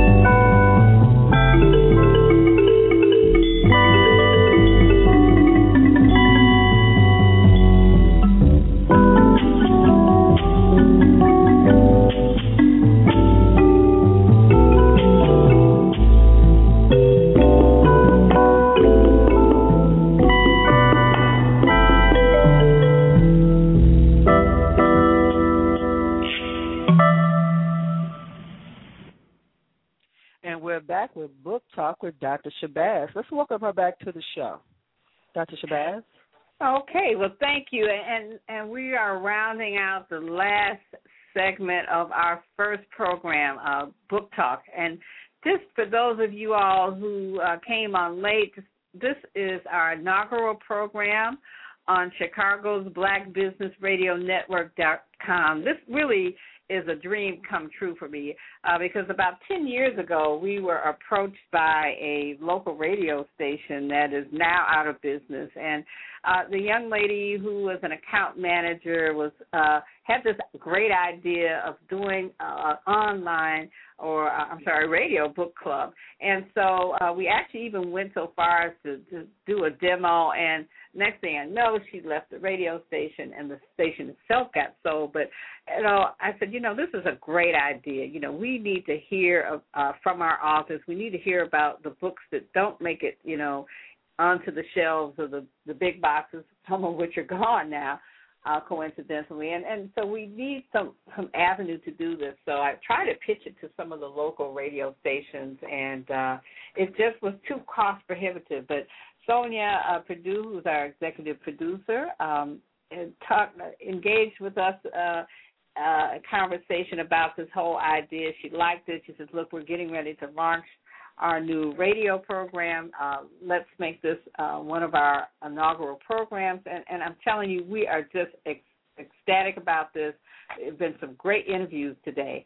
So we're going to segue now into our last segment. We're going to talk with our authors, bring them all back on board to talk a little bit about how they use social media or what marketing tools they use to promote their book. First, I'd like to bring Deanna Burrell, the author of Single Girl Summer, back on and get her take on that. Hi. Well, one of the essential tools that I use is that I hired a PR firm to help me. That was really invaluable. They helped me a lot with the branding of the book. The graphic artist, she came up with the logo for Single Girl Summer, which is on the cover of the book. And they just really helped me to build out the brand and the marketing strategy. They put me in touch. They have a great network, so they put me in touch with lots of different writers. It's actually how I secured the piece in Jet. They put me in touch with a writer. She was a freelance writer. I pitched her the idea. We had some conversations, and then she got hired at Jet, and she really loved the book after she read it. And then she wrote an article about it. So hiring the PR firm was invaluable. Using social networking, but then also to remember to get out in front of people face-to-face. I've always been in marketing. I'm a very friendly person, and I know the value of having a good network, and I've always used that, and that's always one of my best and greatest strategies and assets is getting in front of people, calling people that I know that are authors, like Yatasha Womack, the author of Post-Black. She's always been very helpful to me. I called her and said, hey, do you have any ideas for me? She put me in touch with Miss Shabazz, and then voila, I'm here on this great show with these wonderful women, and I'm also going to be featured in Miss Shabazz's showcase at Carter G. Woodson. So, and the thing is, I sent Miss Shabazz a couple of emails, and I didn't hear back from her. And I'm never discouraged. I know that people are busy. I never take it personally. So I just went directly to her store because I wanted her to have a copy of my book, and she wasn't there, so I dropped it off with her son. And make sure that you follow up. So then I followed up with her, gave her a call, and she answered. She'd been out of town. I told her, all the things that I've done for my book, all the legwork that I do, and said, if there's anything that she can tie me into, I'd appreciate it. And, here I am today. So using social networking, but also building face-to-face personal contacts with people. Fantastic. Yeah, it worked. And Lisa? Yes, ma'am. Okay, hello? So tell us. Can you hear me? Yes. Yeah. Oh, okay. Yeah, I want to be sure you heard the question, how you're using social networking or what other tools you're using that have been able to help you to successfully market your book. Actually, I am a big fan of Facebook. I'm just going to be honest. At first it was MySpace, and then it was all these Ing sites. Okay, and I'm just going to be really honest here. My son did my Facebook page because after Facebook, I drew the line at that. There's no Twitter for me or anything like that. He does Twitter, but he says, Mom, really, everybody's on Facebook. So that's basically it for me.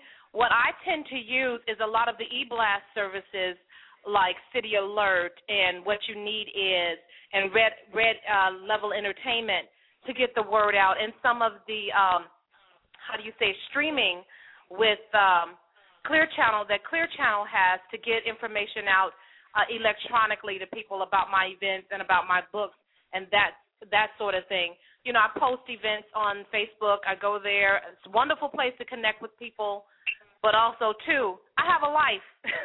So I generally challenge myself not to use it more than a certain time of day because I work a 9 to 5. I'm also writing. I'm also editing a couple of other people's books who are going to press. They're on deadline right now to turn in books to Simon & Schuster, and one is independent, and he's trying to get his book out in time for my event as well.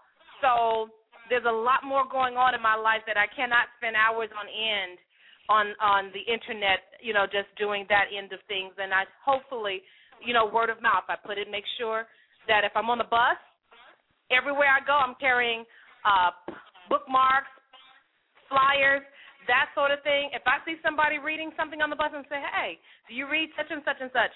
And when I see what they're reading, I pass it in. Hey, can you take a few of these to work with you?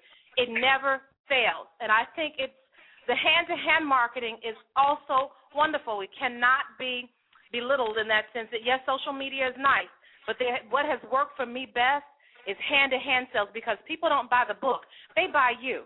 And that is key. And I'm a saleswoman. My son and I, we were both at the Baltimore Book Festival, learned a very valuable lesson there. So every case of the books that Simon & Schuster brought out with them, while the other authors there didn't, because the thing is, he was working the crowd, passing out the bookmarks, getting people to know, getting people over. We would tag team, learned a very valuable lesson on hand-to-hand sales. Yes, social networking is wonderful, but get me in a room full of folks, I'm a saleswoman. I'm a worker like a you-know-what in the business district. Fantastic. You know, and that's one of the issues that I oftentimes have with, you know, primarily the self-published authors is that they don't realize that the easy part is writing the book and getting it into print. Now, I've just gone through a 5-year period of redoing one of my husband's books, so I know that I'm saying that easy tongue-in-cheek, but the real work really begins afterwards. So actually, it really should coincide with the writing. You know, when you make a decision that you're going to put something in print, you have to make a decision early on. Is this going to be for just personal consumption, or is this going to be for the broader public? And when you make that decision, if it's just for personal consumption, it may be a family memoir that you want to make sure that all the family members know about the history of the family, and that really not too many people outside of that circle are going to be interested in it, then you can limit, you know, the amount of resources that you have to use. You know, yes, of course, you want to edit it, make it look nice, get it printed up, you know, and maybe just, you know, print enough copies for family and a few other people. But when you're talking about taking on a major commercial venture, you are looking at this as a business, and you have to have a business plan, and one of the biggest portions of your business plan is your marketing plan. And so for many of the authors out here, I find that there's a lot of trepidation, okay, with regards to that end of it. And so we've done a couple of things with our company as a part of our whole process of helping authors. We started something last year with a company that provides what we call a lit assist, and this is like a virtual assistant, and to help authors who may need somebody to, you know, help to update their Facebook, their websites, their blog, and things like that. So these are some of the things that we try to do. And also, two other things. One, I want to be sure that since I mentioned about my husband's book, that you're aware he's written a book entitled The Origin of Holidays, Myths, Signs, and Symbols. It's on our website. That's www.booksinkonline.com. interesting book. It's actually the 5th edition of a book that he wrote many years ago, talking about the origin of our commonly observed holidays and how many of them are linked to pagan practices. So please pick it up. You can also get it at our store. Books Inc. Is located at 1835 West 103rd Street, and that's in Chicago, Illinois. We're going to go back to our authors. I want to hear, before we close, I want to hear from Sonia. Sonia, what have you been doing? What's been successful for you in terms of marketing your book?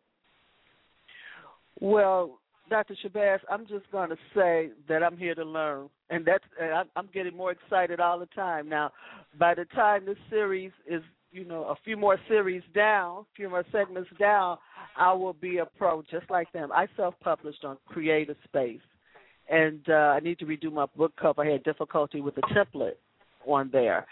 But it's in a little revision, and I'm going to put it back out. I'm going to take all these lessons with me. Ms. Shanae Williams is going to help me with that. She's setting up book discussions for me now.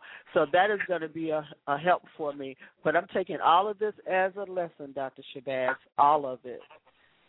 Well, that's what we're here for, and we're excited about all of the information that our authors have provided to us. And this is just going to be the first of what we hope many shows that we're going to help authors through this process and help to get their work out there.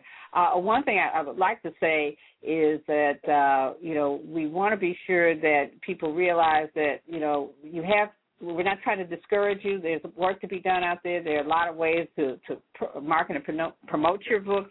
Having a platform, say if you're talking about issues like domestic violence or whatever, creating a platform, giving talks and like Lisa and Deanna mentioned, being out there face-to-face with people. They want to see the individuals. They want to connect with that author, and that really is going to sell those books for you. And with that, I would like to thank each and every one of you who signed on to our broadcast today. We want to thank all of our guests, Deanna Burrell and Lisa Woodson, a.k.a. Nalena Kai. And we look to hear from you all again, and also for you to join us next month. We'll be broadcasting on Saturday, September the 24th. Thank you so much. This is Dr. Constance Shabazz with Book Talk, and have a great day and enjoy the rest of your weekend. Thank you for joining us for Book Talk. This is our first segment. We're so thankful for Dr. Shabazz. Look for us again on September 24th right here on Chicago's Black Business Radio Network. All black, all news, all you. I'm Sonia Cassandra Perdue. Good day.